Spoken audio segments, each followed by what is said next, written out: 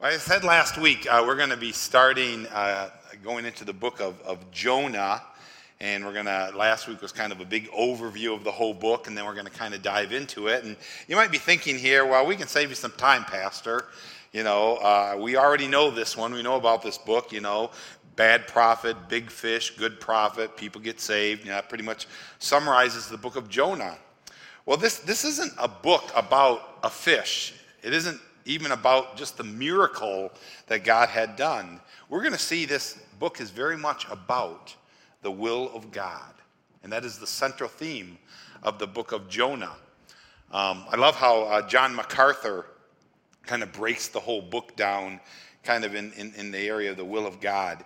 Chapter 1 and 2, he says, is all about go, no, and woe.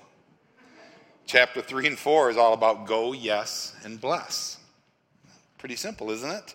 And then that's what we're going to be looking at, the will of God. The will of God, it's a fascinating subject that many people are interested in. If you go on and you Google books concerning the will of God, you are going to find numerous books. Matter of fact, if you want to write a book and get people to be interested in it, probably write it about the will of God, because we all want answers to the tough questions and things that are going on in our life. I mean, what career should I pursue? What college should I go to? Who should I marry? Should I take that job? Should I move to another place? Should I buy that house? What church should I attend? And we even struggle to understand why certain things are happening. Why, God, is it your will for this illness or this loss to be allowed into a person's life or into our own life? Well, in Jonah, we're going to find a man who struggled with the will of God. At times, he is going to resist God's will before ultimately submitting to God's will. At other times, you're going to find that he is questioning what God is doing and what God's will is. Be honest, though, as we look at this book and we open it up, although the story is so familiar to us, we need to be honest with ourselves as we look at it and see part of ourselves in this reluctant prophet. Because I think if we're honest, many lessons are here for us, because we all have a little bit of Jonah in us. So today we're going to see Jonah in chapter 1. We're going to see Jonah running from the will of God. And so I'm going to begin, if you haven't turned there already, in Jonah chapter 1, verse 1 through 3. It says, "The word of the Lord came to Jonah, the son of Amittai, saying, 'Arise, go to Nineveh, the great city, and cry against it, for their wickedness has come up before me.' But Jonah rose to flee to Tarshish from the presence of the Lord. So he went down to Joppa, found a ship which was going to Tarshish, paid the fare, and went down into it to go with them to Tarshish from the presence of the Lord." Now, folks, there are two basic responses that you can have when God gives you his will. When you hear the will of God, you can have the response of Isaiah the prophet. Remember, we referred to him a little bit last week. Isaiah the prophet, he is whisked up into heaven, into the glory of the throne room. He's seen the angels praising God and all the wonder and majesty of heaven. And suddenly hears a voice. And the voice says, who will go and who can I send? And remember what he said? Remember what Isaiah the prophet said when he said, "Whom shall I send? Who will go for us?" He said, "Here am I, Lord, send me." He didn't ask where. He didn't ask what. He didn't ask when. He just said, "Lord, I'm here. I am ready to go. Here am I, send me. Send me." He put his yes on the table before he even knew what the question was that God was going to ask. So you've got Isaiah's response. And then you have Jonah's response. Jonah got a clear calling from God. I mean, no question whatsoever. God told him, "I want you to arise.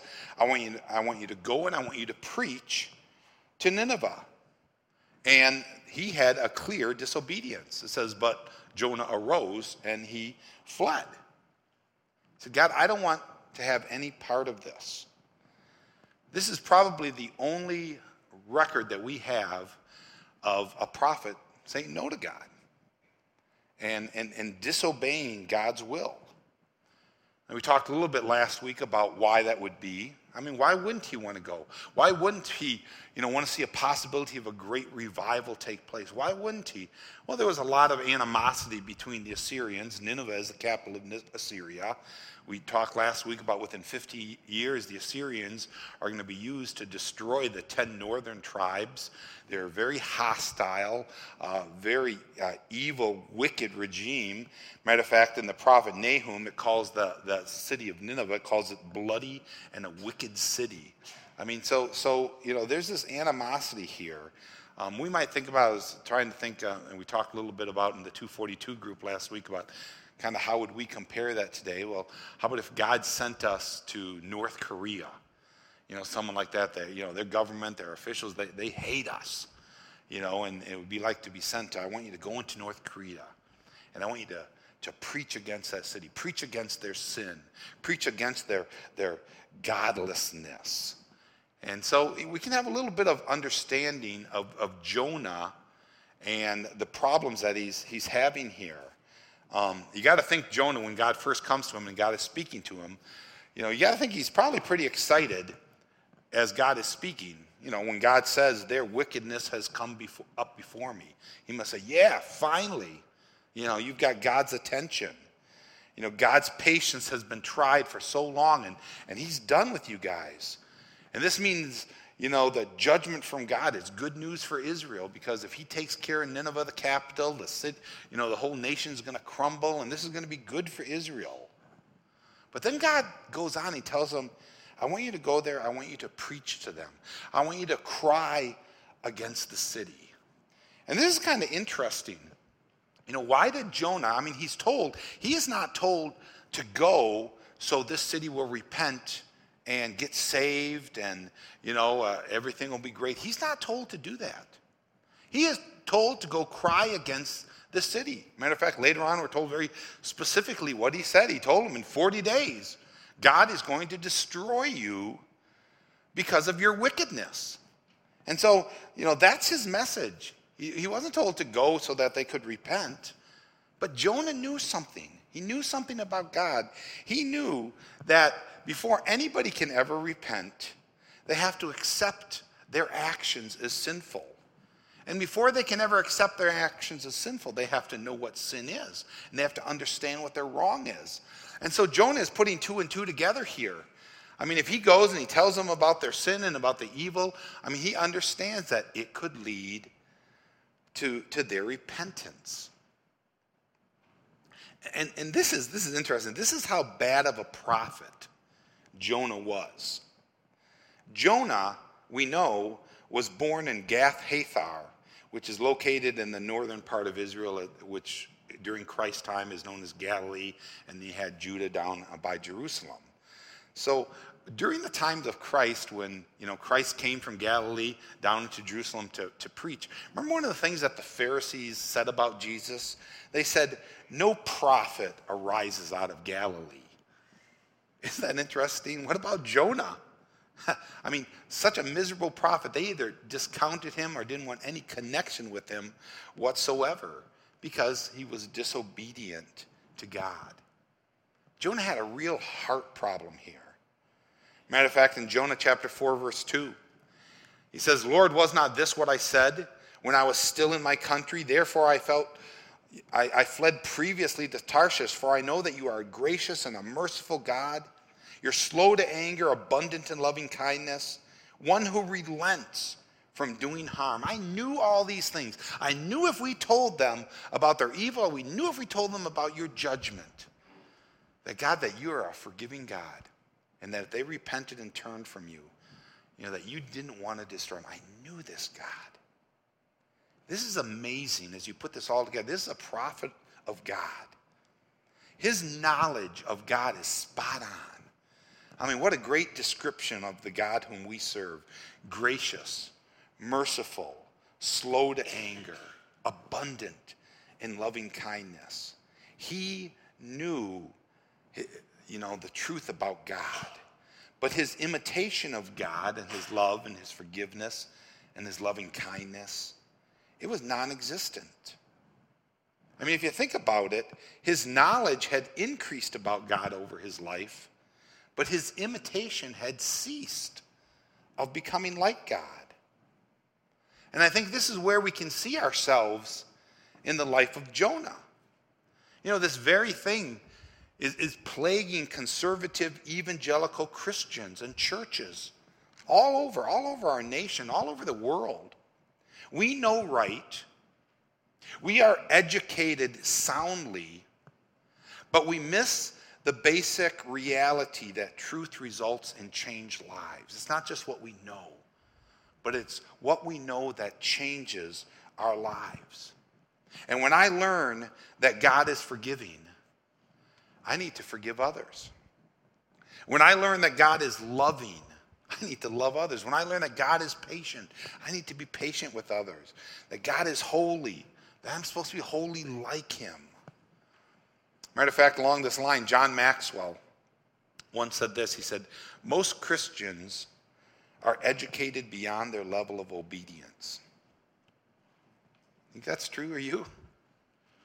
Are you educated, your truth, your understanding of God's word? Are we educated biblically beyond our level of obedience to what God is saying? That's how we find Jonah, knowing all about God, but he's disobeying God. He's called to go some 500 miles east to go to Nineveh, but instead he heads 2,500 miles west, to Tarshish, or at least tries to get there. I mean, if you want to kind of put that in perspective here, it'd be like if God, spoke to you and said, I want you to go to Washington, D.C., and I want you to preach, against the evil going on there. And you, instead of going to Washington, D.C., you went all the way out to California instead, the opposite way. Lord knows both of them need God, and they both need to hear, like everybody in between. But that's pretty much what they did, go that way. And got, Jonah wanted to go 5 times farther the other way. And what we have here then, the rest of this chapter, we kind of have a chess game. If you want to compare it to anything, we kind of have a chess game going on between Jonah and between God to see who is going to win. Now, I played a lot of chess when I was younger, and especially in high school and everything, and I was a pretty good chess player. But can you imagine playing chess against God? I mean, he's omniscient. He knows everything. He knows what you're going to do. He knows your thoughts. He knows everything. So I'm going to give you a spoiler alert here. Jonah's going to lose, okay? Let's just accept that Jonah is going to lose. It starts in verse 4, chapter 1. He says, the Lord hurled a great wind on the sea, and there was a great storm on the sea so that the ship was about to break up. Then the sailors became afraid, and every man cried to his God, and they threw the cargo which was in the ship into the sea to lighten it for them. But Jonah had gone below into the hold of the ship, laying down and fallen sound asleep. So the captain approached him and said, how is it that you are sleeping? Get up, call on your God. Perhaps your God will be concerned about us so that we will not perish. Every man said to his mate, come, let us cast lots so we may learn on whose account this calamity has struck us. So they cast lots, and the lots fell on Jonah. Then they said to him, tell us now, on whose account has this calamity struck us? What is your occupation? Where do you come from? What is your country? From what people are you? And he said to them, I am a Hebrew. I fear the Lord, the God of heaven, who made the sea and the dry land. Then the men became extremely frightened, and they said to him, how could you do this? For the men knew that he was fleeing from the presence of the Lord because he had told them. So they said to him, what should we do to you that the sea may become calm for us? For the sea had become increasingly stormy. And he said to them, pick me up and throw me into the sea. Then the sea will become calm for you. The sea will become calm for you. For I know that on account of me, this great storm has come upon you. However, the men rowed desperately to return to land, but they could not, for the sea had become even stronger than before and stormier against them. Then they called on the Lord and they said, "We earnestly pray, O Lord, do not let us perish on account of this man's life, and do not put innocent blood on us. O Lord, you have done this as you have pleased." And so they picked up Jonah and they threw him into the sea, and the sea stopped its raging. Then the men feared the Lord greatly and offered sacrifices, and the Lord made vows. And the Lord appointed a great fish to swallow Jonah, and Jonah was in the stomach of the fish 3 days and 3 nights. So God's call to Jonah is very clear. Arise, go to Nineveh, and preach. Jonah turns around and he runs. Again, remember this, Jonah did not have to do that. Jonah chose to run away from God. He arose and he fled, it says. He didn't actually think, I don't think, that he could get away from God. I love Psalm 139, which would have been written by this time. He says, "If I flee to the uttermost parts of the sea, you are there." Little did he know how literal that was going to be for him pretty soon here, that he would go to the uttermost parts of the sea. He knew God was, omnipresent. He was everywhere present. I believe Jonah more thought he was going to force God to go get somebody else. You want this done, God? Go find someone else to do it. So Jonah flees. In verse 4, again, this chess match is going on here. God begins to pursue him in verse 4. It says, "The Lord hurled a great wind on the sea, and there was a great storm on the sea so that the ship was about to break up." Now, you might have a different version and a different translation of your Bible of how this verse reads. But not a single one of the translations said, Jonah ran, and so God decided to use somebody else. Not a single translation says that. God sent a storm, and not a normal storm.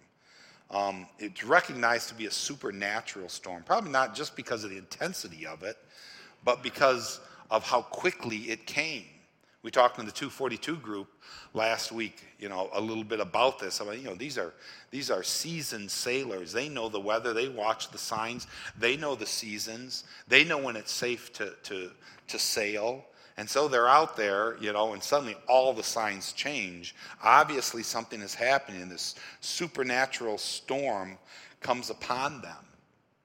Kind of as a side note to all of this, I kind of find it interesting how God uses nature to bring judgment of sin. God called the storm down to judge Jonah's sin. And because of Jonah's sin, not only was Jonah going to suffer, but these sailors were the victim of the disobedience to God. It says they had to throw their cargo overboard just so, they could lighten the ship so that they could survive. And again, I'm not trying to say what and when all of this is happening, but we look around us and, sinkholes and wildfires and earthquakes and hurricanes and floods. Is God trying to get our attention? A world that's turned their back on him, the world that has minimized God, a world that only pulls God out when, they have some sort of a crisis. Who knows that all of these things that are happening, these things that do happen, that God is using it, just like he's trying to get Jonah the sinner's attention, that God is trying to get our attention as well. So Jonah then, it's his move. What does he do? He sees God's move, sends a storm. Jonah's move, he simply ignores it. He didn't have to ignore the storm, but he did. Matter of fact, it says Jonah went down below into the lowest parts of the ship. He laid down and he fell fast asleep. Here he is. He is running from God. People up above, they are fighting for their lives, and yet he's sleeping like a baby. Folks, it's no stretch to believe that maybe isn't a description of many of our lives. It isn't a description of many churches today. We know there is sin. We know, what we have to do with our lives, but it's so easy to just avoid it and to go down and fall asleep. People will avoid church. They'll avoid reading their Bibles. Avoid being around other people that make them uncomfortable, religious people, Christians. And that's what Jonah was doing. He was simply ignoring it. Well, again, now it's God's move. God turns up the volume just a little bit. It says in verse 11, the sea was growing more tempestuous, or it was growing in its intensity. The sailors, they finally decide, let's cast lots. Obviously this is supernatural. Let's cast lots, see who it falls upon. That was kind of like there were dice that they would throw, and I'm not sure exactly how it all worked out, but somehow God used those dice to reveal who it was and who was the problem. And the problem, he directed it to fall on Jonah. And so now it's Jonah's move. They come to Jonah in verse 11 and 12. What shall we do with you that the sea may be calm for us? And so what's Jonah's move? He says, well, pick me up, throw me into the sea, and the sea will become calm for you. For I know that this great tempest, this great storm, is because of me. Well, one of the questions that you find is a lot of the commentaries here is whether or not Jonah is really being noble here.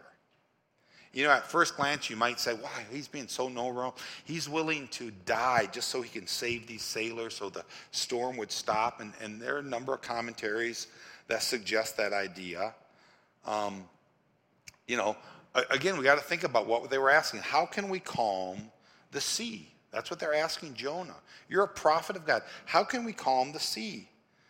Folks, what was the correct answer to that? Stop running, Jonah. Repent. Obey God's calling. Here he is. He understands that if he goes and he preaches to Nineveh about God's judgment and God's displeasure with their sin, he understands that they could repent and God is gracious and loving and abundance and kindness, and God's probably going to just forgive them when they ask that. And yet, he ignores that for his own life. That was the answer. You've got a gracious God. You've got a God who is mercy, that you come to him with your disobedience, with your wrong, with whatever I have done. And when I'm genuine about that, then God forgives. And that is the same hope that every single person here, anybody who would happen to come by and see this video, up on Facebook, it's the same for them, that no matter what we have done in our lives, at any point, I can come to God. And when I cry out to him from my heart, when I repent, that God will forgive. It wasn't just for Nineveh. It isn't just for Jonah. It is for you and I. The desperate act that was needed for Jonah was brokenness, not suicide. That wasn't the answer. It was a brokenness. So the question remains, what was Jonah really saying here when he told the soldiers, pick me up and throw me into the sea? If you boil it all down, basically he's saying, I would rather die than do what God wants me to do. I would rather die than do what you have told me to do, God. You can command whatever you want. You can send the biggest storm that you want. But you can't make me do it. And you got to think that Jonah thought that his chess move was a good one that he'd gotten God. Poor sap. He has no idea what's coming. God sends a fish to swallow Jonah. Folks, that's checkmate. It says in verse 17, now the Lord prepared a great fish to swallow Jonah, and Jonah was in the belly of the fish 3 days and 3 nights. Now I was thinking about this past week. We all focus on that third day and that third night, and Jonah finally crying out to God, and he learned his lesson, and God, spewing him up on the bank. But I got thinking about what was Jonah thinking about on day 1? What was Jonah doing on day 2? Folks, I'd have been in there about 2 seconds in the belly of a fish, and I'd have been crying out to God. But this is how far Jonah was gone, of his knowledge of God outpacing his obedience to God. He spent 2 days that he didn't need to in the belly of a fish. And the creator of the universe, he is not surprised by anything. I mean, when he thought that he was going to get the upper hand and he's going to die versus be obedient to God, he had already prepared a unique fish to be ready for his stubborn prophet. And it's kind of neat. This fish is the means to break Jonah. Not just preserve him while he's in the ocean, but it's the means that God was going to use to break him and get him to look and get him to be obedient. So chapter 1 is about God's will for you, God's will for me. And so it has a lot of applications for us. And let's just spend just a few minutes, the remainder of our time, talking about this. I want to give you 3 or 4 applications that we have here. Number 1, like Jonah, you and I have a choice to make. That when we know God's will in our life, when we read of God's will in our life, or when God presses upon us something he wants us to do, we have a choice. You can either run or you can embrace that. God gives us that free will to choose it. Number 2 truth is if you do not obey the revealed word of God, don't expect an extra word from God. Now, I've talked about this before that, we all want to know God's will in this area and maybe some area that's not specifically given in the Bible, like should I, take this job or, should I marry this person, they don't have a thus saith the Lord in here. But there are a whole bunch of principles and a whole bunch of truths here. And God reveals himself to us in here. And if we aren't being obedient to what he has clearly told us, then don't expect that God's somehow going to give you an extra message, an extra revelation of his will if we're not already obeying the will that he has given us. Obedience is so important. It's something that as parents, we teach this to our kids. It's a hard process to learn. But we need to be obedient to the word of God. And as we are obedient, as we learn that obedience, then as God reveals other things to us, we can be obedient. Now, last Sunday, I had a good example of this in my house. I'm a grandparent and had the grandkids over last Sunday, some of them. And I always keep a big basket of Smarties, these candies. You open them up and individually and to give to the kids. And I brought them out, and they asked, "Can we have more than one?" And I said, sure, you can have more than one. And I didn't see how many they took, but one of my grandchildren, I'm not going to name them, but one of them took quite a big handful. And after a few months, I looked over there, and they are opening them up and putting them on a seat, and they're just going to be a big pile of candy. And I look over, and they've still got about 5 or 6 more that they're opening up. And so I said to the grandchild, and I said, hey, you need to put those other Smarties back. And literally, they were looking down, and I could just see the gears going in their head. And I won't say he or she, but slowly looked up at me and just locked angelic eyes with me and said, no. I got to tell you the difference between being a parent and a grandparent. If that would have happened to my kids, they'd have gotten the N out before I was off the couch, and I would have been down upon them. But, I tried to reason with them, about, hey, dinner, all of this, you need to obey, and you need to put it back. And I could just see, they just sat there pausing. They just looked at me and said, one more word, no. And so then I did get a little bit more upset about it, and I said, if that's your answer, then I am going to come up, I'm going to take those 2 away from you, and I'm going to take every single one away from you, and you will get nothing. Well, then they got up, and they obeyed and everything. And it's a long, laborious process, and to just learn to obey what God says. Just the simple things. I mean, the things that he's revealed in his word to us. We would call that the general will. Things that for all Christians are the same. Things like 2 Peter 3:9 says, God is patient towards you, not willing that any should perish, but that all should come to repentance. That's God's will. That all people would get saved. All people may not, but God wants it. He wants all to be saved. 1 Thessalonians 4:3 says, for this is the will of God. What's the will of God? Your sanctification, that you abstain from sexual immorality. So I don't ever have to come to the point of when the temptation is there and say, well, I wonder what God would want. I know what God wants. He says, this is the will of God. 1 Thessalonians 5:18, it says, in everything give thanks. Why? Because this is the will of God, Christ Jesus in you. That's his will. So whatever you are going through, whether it is hard times or whether it's times of blessing, that I'm supposed to see God in it, and I'm supposed to see God's hand and trust his working and be able to give him a thankfulness.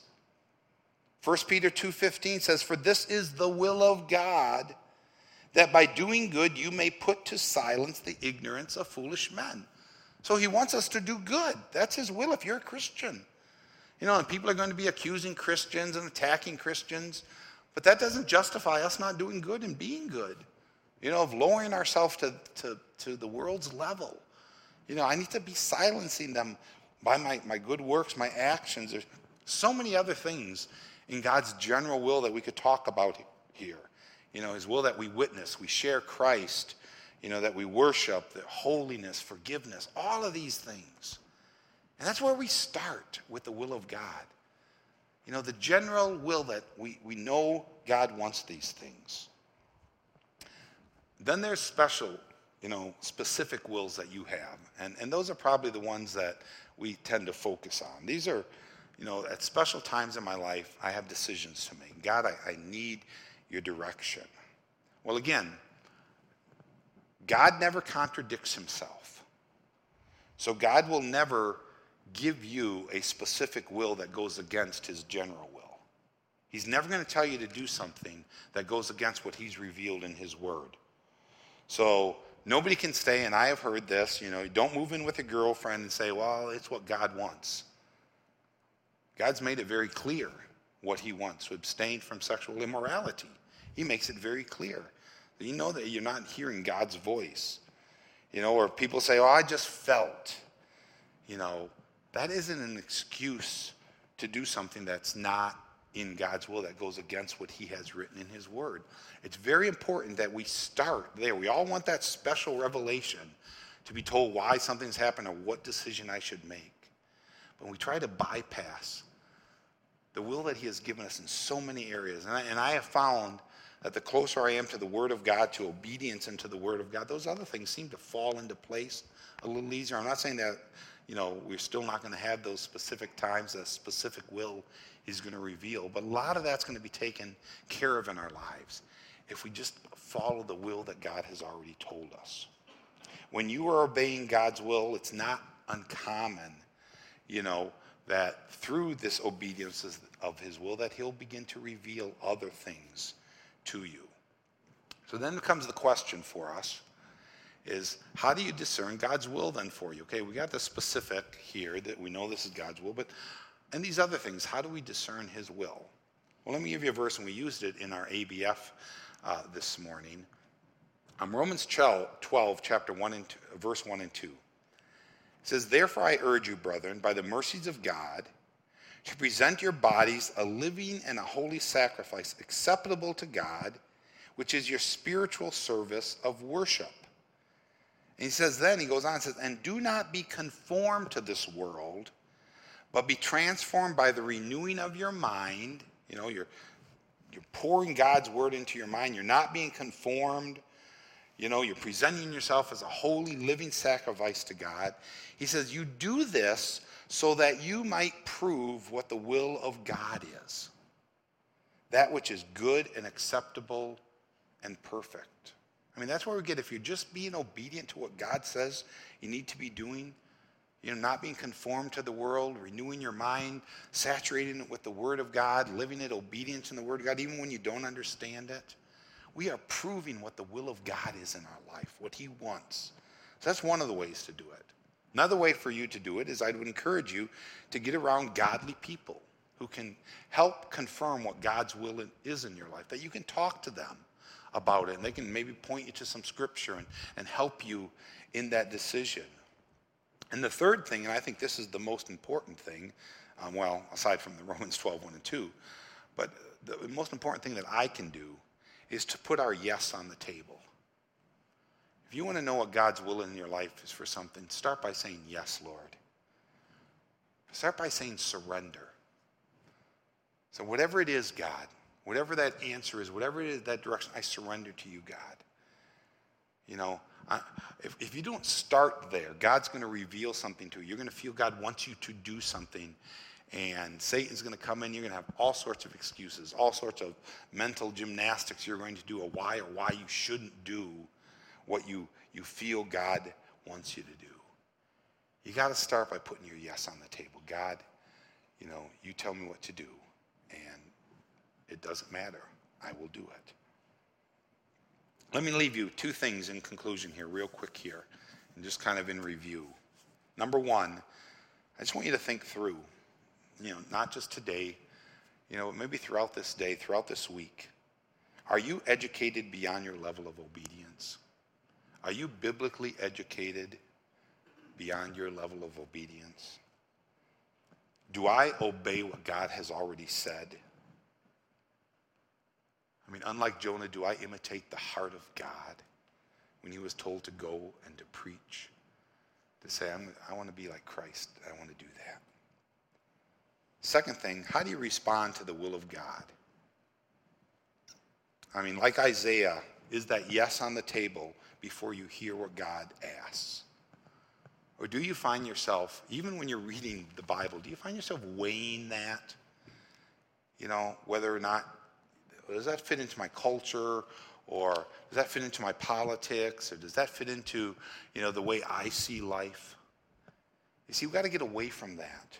We got to get away from that. Matter of fact, this morning I came in and I glanced through online, the USA Today, and there was something concerning communion and the Catholic Church and who's allowed to take communion. They've made a fairly strong stance on that communion, but the article was kind of rebuffing those who were saying that they were wrong. They were trying to say that, and I read part of it, they were criticizing the church, saying that they need to compromise to be able to reach the culture that they're in. You know, that somehow God needs to change. God needs to fit, you know. Then they said, you know, saying certain people can't take communion is not a very good business model is one of the arguments. Well, we don't care what the business model is. We care about obedience. We care about being more like Jesus Christ, regardless of what the world says. And we need to have that yes on the table. I shouldn't weigh God's word as I read it on whether or not I'm going to be obedient or not to it, or when he directs me to do something. How do you respond to the commands that God's given you? How will you respond to specific callings and desires that God has for your life? Let's pray.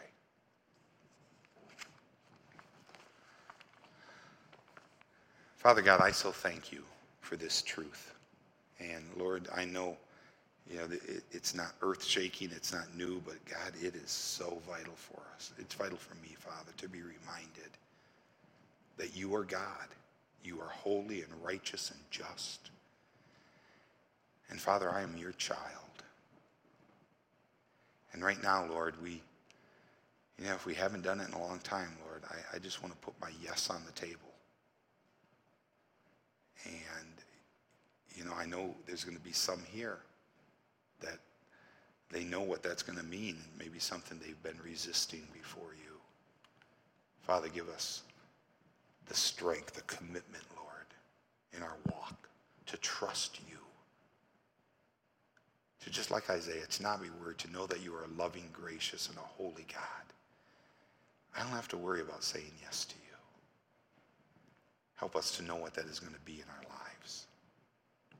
And I pray that we will be challenged, Lord, to let our imitation of you match our education from your word. You know, that won't be just about getting bigger heads, but it'll be about getting bigger hearts, bigger hands and feet, to be Christ to the world around us. Thank you, Father, for reminding us of what it means to be a child of yours. In thy name we pray.